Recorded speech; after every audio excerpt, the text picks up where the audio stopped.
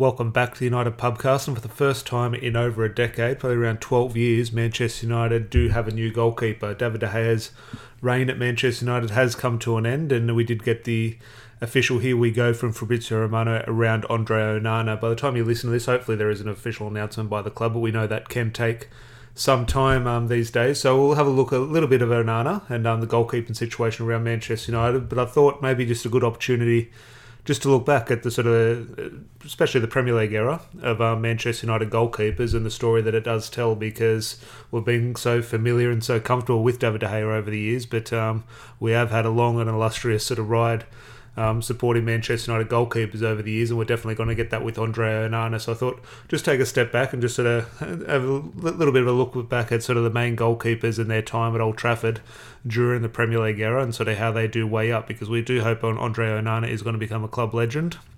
But we do have three club legends as goalkeepers previously throughout the Manchester United Premier League era. So do let us know what you think of all these goalkeepers, the ups and downs. There's plenty of downs, but we'd obviously have three extreme highs as well. So do let us know your thoughts on all things Manchester United goalkeepers, and obviously the future one, Andre Onana, definitely. No surprises as to who is the first one off the rank in obviously Peter Schmeichel. Now, Peter Schmeichel obviously did come in before the Premier League did start. He came in the old First Division in that 91-92 season. But when you mention Manchester United goalkeepers, he pretty much is the first one that comes to mind, no doubt. And I think why that is in terms of that big green wall, in terms of such a physical presence, which is an important part for a goalkeeper, regardless of one's ability. If you look big in the goals and if you're an imposing presence inside in between the sticks, there's no doubt that is the first sign of a good goalkeeper and can somewhat strike somewhat fear into the opposing striker. So I think when you do remember great goalkeepers for Manchester United, just naturally, you do remember and recognise Peter Schmeichel. But not only that, in regards to the, sort of the physical appearance and the physical makeup of the man, his ability as a goalkeeper was second to none, and what he achieved as a Manchester United goalkeeper, second to none. I think when you're weighing up who's Manchester United's greatest goalkeeper, it'll obviously split opinion among some people in different generations.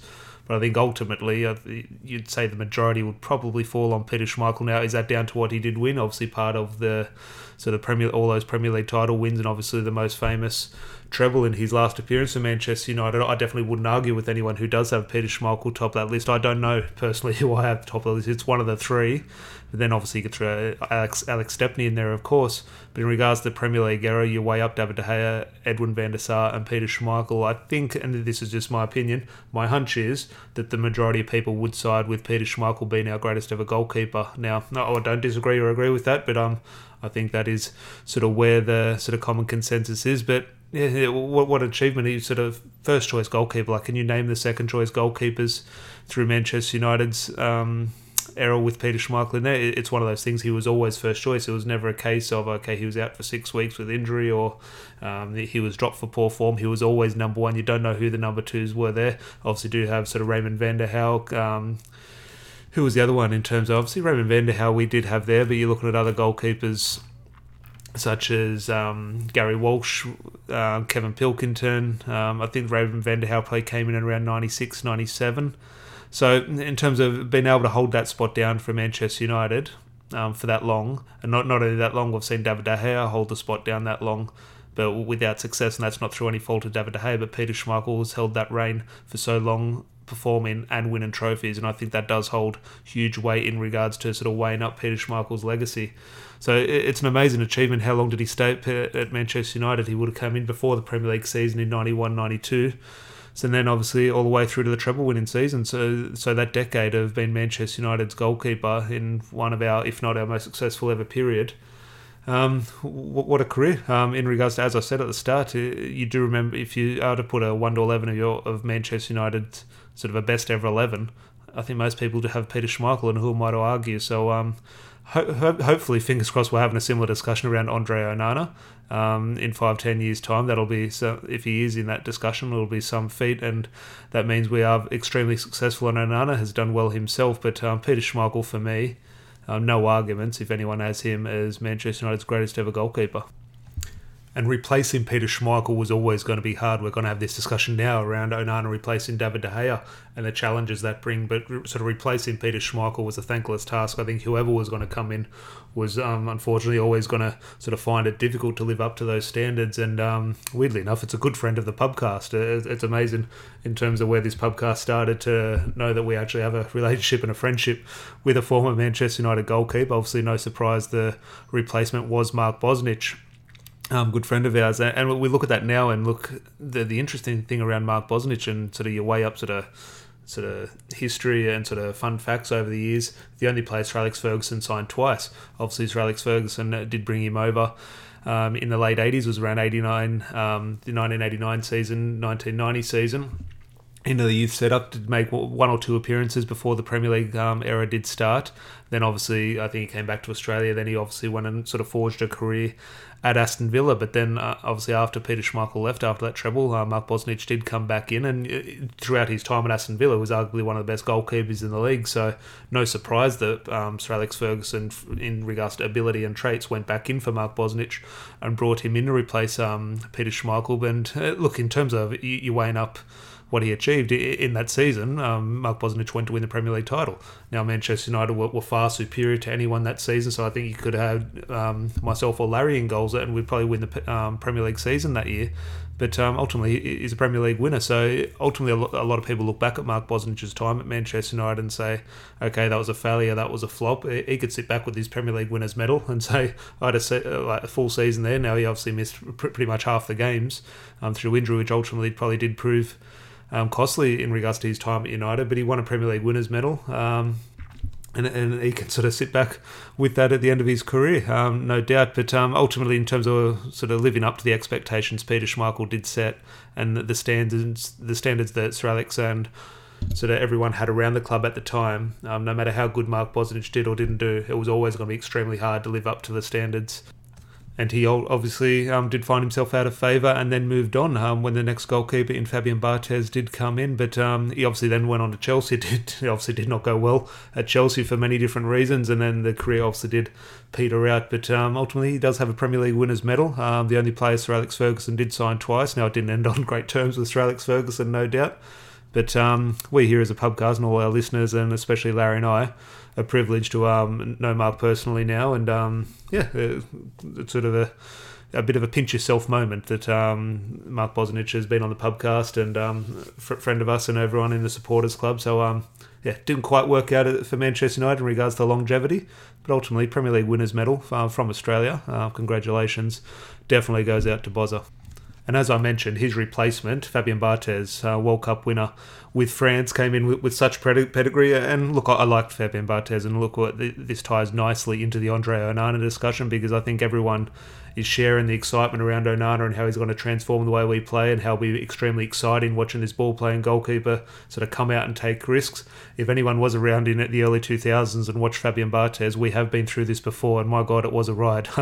He was absolutely brilliant at times, and sometimes the opposition's best player. We remember those games against Arsenal and Deportivo La Coruña, who's obviously one for the cameras, Fabian Barthez. But look, ultimately had sort of quite a successful time at Manchester United, but again, you kept, unfortunately, and maybe wrong at times, sort of compare it all the way back to Peter Schmeichel, and so did he live up to those standards? Probably not, and that's obviously what cost him his time at Manchester United. But you look at the pedigree in terms of this is why the Manchester United goalkeeper position is so difficult, because he's a French World Cup winner, so he's done it on the biggest stage. He's obviously world-class ability, but then when one or two sort of mistakes sort of weigh on your shoulders and you have the weight of the Manchester United shirt, can you recover and can you perform to the standards required? And it is extremely difficult, even for the best, which Fabian Barthez was. But for anyone who does sort of remember looking back at his time, like, yeah, he's a bit of a favourite of mine, but that's as a kid, you love that flair, you love that excitement sort of thing. Now, as you sort of mature and you get a little bit older, you sort of see the risk that he took and you think absolutely it's not worth it. And maybe sort of that did sort of factor in Sir Alex Ferguson's decision to move him on. But Fabian Barthez, what a character he was as well. So one of those players as well, you sort of look back on a bit of a throwback. Everyone having their energy drinks and massages at halftime. Fabian Barthez was in the bathroom having a cigarette at halftime, and it was a bit of a throwback. And maybe again, little things like that maybe sort of caught Sir Alex Ferguson off guard. But if you're performing, it doesn't matter. And ultimately, it did win Premier League titles. Now, obviously, came short in Europe, and we do remember those games against La Coruña. But ultimately, I did like Fabian Barthez, but again, we do obviously have we always compare plays back to the standards, and can we reach those? And you do compare it to Peter Schmeichel. We'll get into Edwin van der Sar, who sort of took that mantle, but you compare it back to Peter Schmeichel, and didn't quite live up to it. But I liked Fabian Barthez. Great goalkeeper, but just not quite suited for Manchester United at that time. But then he could sit back and say, look, I won Premier League titles. So who am I to argue with that? But I liked him. It was best to move on. But as we've seen, with the names that did come in, could we have kept Fabian Barthez a little bit longer? Because it was a bit of a merry-go-round after that, trying to find the answer, and we never really did until Edwin did come along. But as you're going to mention by these names are going to bring up now, we didn't find that answer. So do let us know your thoughts. Do we get rid of Fabian Barthez a little bit too soon? And obviously that replacement for Fabian Barthez was the American goalkeeper Tim Howard, who ended up having a sort of very good career in England. It never hit the ground running at Manchester United, no doubt, in terms of he was a completely unknown player. Now, I'm sure some people did know who he was, but us supporting Manchester United wouldn't have known who this American goalkeeper was. And he came in, I think his first game might have been the Community Shield at the Millennium Stadium against Arsenal. It was a Wendell penalty shootout, I do believe, and I think he did save. I forget who the save was from. But I remember we won that Community Shield, and Tim Howard was a little bit of, here's a guy who saved a penalty in a shootout. He's got to be the next goalkeeper. This is brilliant. Now, the way sort of that season, in terms of that, there was Arsenal's invincible season as well. We're always unfortunately going to be sort of looking at what they're achieving and sort of criticising our own backyard, no doubt. And obviously the goalkeeper is always going to take a lot of the brunt of that. So Tim Howard unfortunately found himself in a very tricky position in regards to our fans, what we were dealing with at the time, both at Manchester United and what we've seen from other clubs. And as I said at the start, in regards to the first image that comes to your mind when you think of Manchester United goalkeepers, you think of the big green shirt and Peter Schmeichel. When you think of Tim Howard, it's clear it's that Porto mistake, and I always find that fascinating in regards to the butterfly effect and what that mistake had in that Champions League match against Porto. If that doesn't go in, if he saves that or he puts that around the post for a corner and we go on to win that match and we qualify, Jose Mourinho doesn't run down the touchline. Does Jose Mourinho, he obviously doesn't win the Champions League then, so does he not get the Chelsea job? What happens to Chelsea? I think that mistake by Tim Howard, this is not to pin everything on him, but it changed the face of football. It clearly did. Like if that doesn't happen, it's simple. Jose Mourinho does not run down the touchline. Jose Mourinho doesn't win the Champions League with Porto. He doesn't get the Chelsea job. Chelsea changed the face of the game in this country, and I just think it's fascinating. It comes down, if Tim Howard caught the ball, what would have happened? Would we have gone on to win the Champions League that season as well? Who knows? So I feel for Tim Howard. I think he did quite well for Manchester United, but in terms of, you had to be a special goalkeeper to do that. He obviously had a very good career in England, but you need more than that to be a very good goalkeeper at Manchester United. So fair play to him for his career at Everton. But Manchester United, after that mistake, simply, he was never going to recover from there. And unfortunately, then I say unfortunately, but he was sort of in and out of the team then off the back of one or two sort of high-profile errors. And the next goalkeeper in was Roy Carroll, who was the substitute goalkeeper there, but sort of found himself first choice at times. And again, I talk about remembering images of a goalkeeper. So Tim Howard's Porto, Peter Schmeichel is that big green shirt. Roy Carroll is that one at Old Trafford where the Tottenham player, was it Pedro Mendes? I forget the name, I might be getting that incorrect, but long hair used to play for Rangers, and Tottenham hit that ball from halfway up in the air. And as soon as the ball went up in the air, he thought, oh my God, this is a chance. And not through a chance if it was a great shot or anything. He just thought, oh, hang on, with Roy Carroll in goal, anything could happen. And the ball's coming down, it's coming down. And still to this day, I don't know what Roy Carroll was doing. Why he just didn't let the ball bounce and just collect it on the second or third bounce was a bit beyond me. But he's tried to catch it on his chest, and it's gone over the line by about 2 metres. He's scurried the ball out, and then the linesman, obviously 30 metres behind play, was unable to see it. And obviously, back then in the early 2000s, anything from sort of video technology and VAR, so he did escape, and I think it was very late in the game, maybe 88th, 89th minute, which obviously would have lost the match at home to Tottenham, and losing to Tottenham then was almost unheard of. Definitely not the team they are now.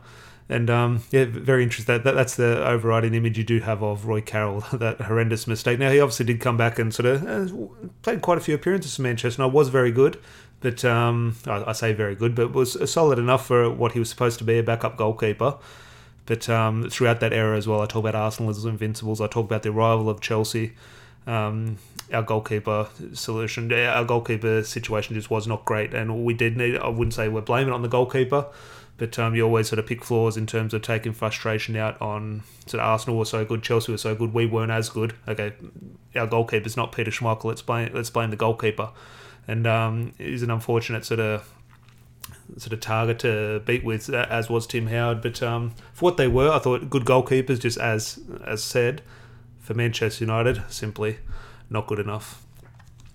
So then you look at it after Carroll, after Tim Howard, after Bosnich, after Fabian Barthez, Peter Schmeichel did leave during the 1999 season, and it took until 2005 to find his replacement. It was Edwin van der Sar, and it was one of those ones in terms of, we talk about scouts now in terms of go find the next superstar, go find the best player for the best price. Sometimes, and that is the correct sort of approach many times, but also the correct approach is just go and find who's the best.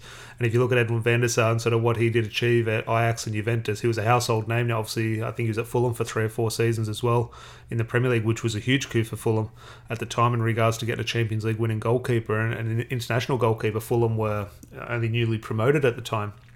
And the obvious answer, go get Edwin van der Sar. He's a proven goalkeeper. He's done it at the highest level, and he can deal with the weight of the Manchester United shirt. And obviously came in, as I said, in a tricky spot in regards to Chelsea were so dominant. So no matter how good we were, we're never quite going to win the title. And so obviously, if you're not winning the title, who's to blame? Sometimes you look at the goalkeeper, is he good enough? So he came in, and I think he played all the games in that season. I think he played all 38 Premier League games that season, but obviously Chelsea were the most successful club at the time. And so maybe 1 or 2 questions, but then ultimately everything changed at the other end of the pitch in regards to the Rooney and Ronaldo combination. And then we went on to win 3 Premier League titles in a row, including the Champions League. And obviously we do know the importance Edwin van der Sar played in those 3 Premier League titles, in terms of it was a huge defensive record in one of them, but also the most famous, the penalty save, which goes down in history for Manchester United fans, from Nicolas Anelka. Not only the Nicolas Anelka one, but the image of him sort of getting up after John Terry slipped.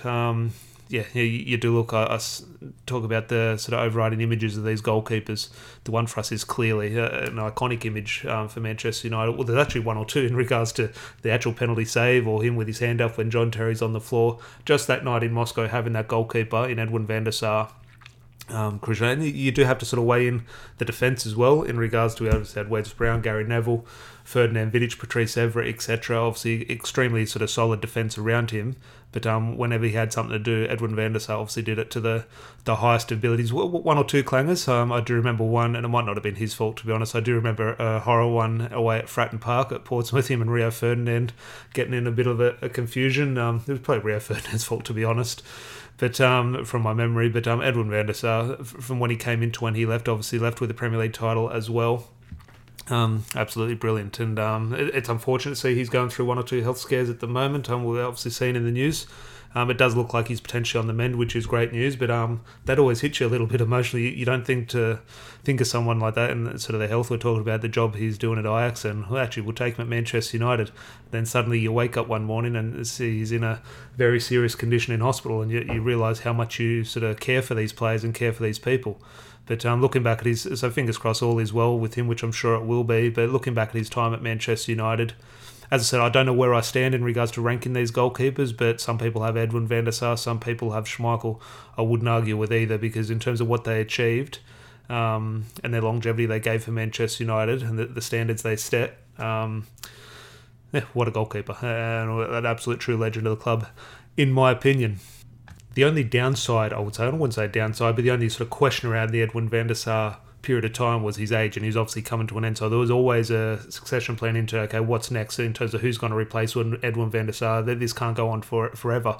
There was a sort of 1 or 2 keepers. Obviously, Thomas Kuszczak came in. Obviously, he's never going to be your first choice goalkeeper, but a solid Premier League goalkeeper came in. Sort of did well enough when called upon, but was never going to be the answer to Edwin van der Sar. And I think the one thing around Thomas Kuszczak, you dreaded spelling his name in the old days, of sort of writing in your forums or whatever.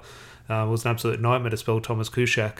But it was the other goalkeeper. Obviously, Ben Foster came in. I believe he came in from Watford, I think, into the youth setup, and then sort of bounced around on loan at times. But Ben Foster sort of came in and did get the nod a little bit at times in regards to, okay, he's sort of going to be the understudy and he'll play in 1 or 2 sort of big games. Edwin van der Sar picked up 1 or 2 injuries as well towards the end of his time, and I think we do remember Ben Foster from a bit of a clanger in the Manchester derby where Carlos Tevez sort of pinched the ball off, and we obviously did get that match sort of saved by Michael Owen at the end in that 4-3 win. But Ben Foster did have a bit of a sort of chance to make himself Manchester United's number one. I do remember he got the nod in the Carling Cup final at Wembley against Tottenham and saved a penalty from him. I think it was Jamie O'Hara he saved a penalty from. So ultimately he can look back at his career at Manchester United and say he pretty much single-handedly won us a trophy in regards to that penalty shootout. So I do look back at Ben Foster and think good at Manchester United, just didn't quite take his opportunity in terms of what he probably would have hoped and what Alex Ferguson would have hoped. Or it was a little bit of a tough ask to sort of reach those heights Edwin van der Sar was setting. But Ben Foster, you look back at his sort of time at United, he's very close to being that goalkeeper. Then it did come a decision in regards to, okay, Edwin van der Sar has left the club now, is it Ben Foster? Or are you going to go and address the issue in the transfer market? And Sir Alex Ferguson definitely did that in regards to, in the 11-12 season, going out and spending big money on the sort of unknown quantity of David De Gea. And you would have to say the rest is history. And in saying history, David De Gea is part of Manchester United's history now. He's no longer the Manchester United goalkeeper. That spot goes to Andre Onana. And I think when we do look back at David De Gea's time, it's very emotional at the moment in regards to sort of some of his performances and what Manchester United needs going forwards, in regards to achieving results. So I think in terms of some of the criticisms, some of the harsh words around the David De Gea situation over the past year or two, I think will ease over time. Now, it's obviously had nothing but respect from me, but in terms of some of the treatment he's got, especially from the club as well, I think will ease over time, and we'll definitely look back at him as a Manchester United legend. Now, some people say club hero, club legend. Obviously, that's for interpretation.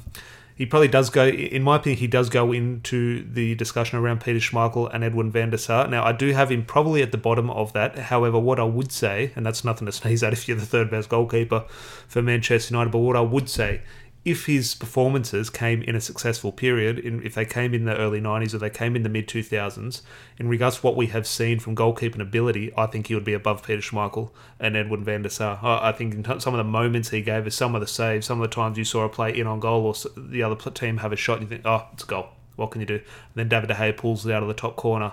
I just think the excitement he gave you in terms of those moments, I think, yeah, if they came off the back of 3 or 4 Premier League trophies, 1 or 2 Champions Leagues, I think he would be placed above Peter Schmeichel and Edwin van der Sar. Now, ultimately, a huge part of someone's legacy is what they win. Unfortunately, David De Gea simply did not have that when you compare it to what Edwin van der Sar and Peter Schmeichel did have. But you go back to what Peter Schmeichel had. He had Jaap Stam, Ronnie Johnson, Gary Pallister, Steve Bruce. You look what Edwin van der Sar had in Rio Ferdinand, Nemanja Vidic, Patrice Evra, and what David De Gea's had to deal with in regards to Phil Jones, Chris Smalling, Marcus Rojo, Harry Maguire, Eric Bailly. It's been extremely hard for David De Gea in terms of what's been in front of him. So that's ultimately going to let him down in regards to that legacy debate. But I'll go back and I've got his page up here in regards to David De Gea. You look at what he has won individually. Now, ultimately, it is a team game and we'll remember what the team wins. But in a dark period for Manchester United, a very dark period in terms of that last 10 years, well, he's been here 12 years now, but from when Sir Alex Ferguson did leave, he's won the Golden Glove twice. He's won the Premier League Player of the Month once, which is obviously a rare thing for a goalkeeper to actually win the Premier League Player of the Month. Won Saves of the Month, but he's got in the Team of the Year in 12-13, 14-15, 15-16, 16-17, 17-18. So if anyone wants to go back and say he was never really that good, simply he was. He was unreal for a large amount of time. Unfortunately, that came in such a sort of down period for Manchester United. But it was unbelievable when you look at his player of the seasons as well for Manchester United in 13-14, 14-15, 15-16, 17-18, and the players player in so many years as well. And it's always a great recognition and sort of great barometer in terms of if the players are voting you for that as well. So look, the David De Gea situation, I think, was a brilliant goalkeeper. It's funny now that his time has come to an end because of his ball-playing ability and the lack of ability he can sort of have with the ball at his feet, playing out from the back. When he came in, that was a huge strength of his. He was the best ball-playing goalkeeper in the league. And it's funny how the game sort of naturally evolves and changes in that decade. It has come full circle. But in saying that, as good as he was for Manchester United, there is no hiding from that. I think he was the best goalkeeper in the world for a few years there. It did come time for a change. There's no doubt about that. It has become stale. The fans, the media and everything was on his back, and that started to weigh a little bit. And ultimately that sort of did affect his performances, and the performance definitely weren't up to the standards that he had set and that he had matched, that Edwin van der Sar and Peter Schmeichel had put in place for him. David De Gea did reach those, but started to fade, and the moment they do start to fade, you do need to address the situation and move on, especially in regards to, as I said, in terms of the ability and traits Erik ten Hag wants to move forward with the goalkeeping situation. David De Gea is not going to provide that. There's no doubt about that. So I did think there was bigger priorities. I still think a striker is a bigger priority than the goalkeeper, but there's no doubt in that a new goalkeeper in terms of playing the ball out from the back and being comfortable with the ball is going to transform that first phase of play. Now, what happens when we get the ball up to that number 9? That's another debate. But ultimately, if you are going to start from the back, Erik ten Hag did need to address this goalkeeping situation. No doubt about that. So David De Gea, for me, club legend. I'm not happy with the way he left the club in regards to the treatment from fans and the club, but it is what it is. And look, I wish nothing but the best from David De Gea, an unreal goalkeeper. And not often you have moments or memories of a goalkeeper, especially as Manchester United, when sort of we look back at success, it's all at the other end of the pitch. The last decade, I look back on some of the moments David De Gea gave us. Very rare for a goalkeeper, but he did provide those. So all the best to Spanish Dave, and it'll be interesting to see where he ends up. Look, and to wrap up the podcast today, look, the way we started in regards, we did officially get the here we go from Fabrizio Romano that Andre Onana has agreed terms with Manchester United, and the deal is sorted between Man United and Inter Milan. Fingers crossed by the time you listen to this, we have had an official announcement and he's set to go on tour. But Andre Onana, I think we're all familiar. It's a game we don't want to sort of remember, but we did all sort of tune into the Champions League final to see if City could potentially sort of bottle it. They unfortunately didn't. They did put one past Andre Onana through no fault of his own. But we did all watch that game, and the standout thing from that match was not Manchester City winning the treble. The talking point after it was Onana and his performance on the ball, and there's no doubt he's like a number 6. He's like a sort of comfortable midfielder playing in goals.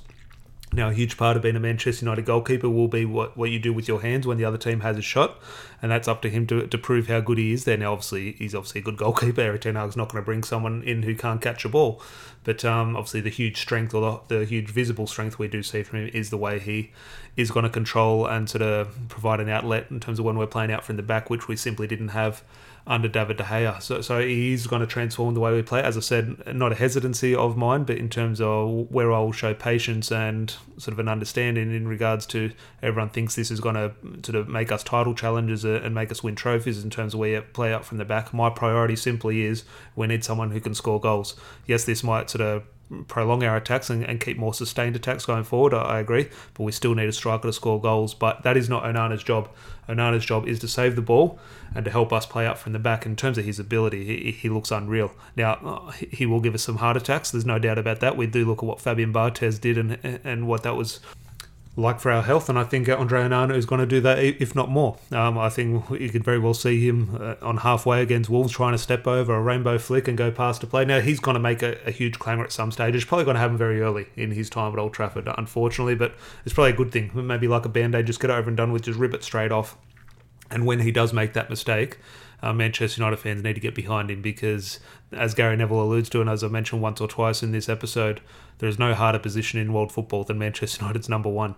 The scrutiny will be there, the knives will be up from fans and media, and he does need our support, because I think he will be a great goalkeeper for Manchester United, but it's going to take time, it's going to take patience and understanding from the fans. There are going to be mistakes, but we have to place full faith in Erik ten Hag and Andre Onana's ability. So I'm happy Onana's come in to replace David De Gea. I think it's an exciting one. Usually goalkeepers don't bring excitement, but when a goalkeeper can do that, we only live once, so we might as well enjoy it.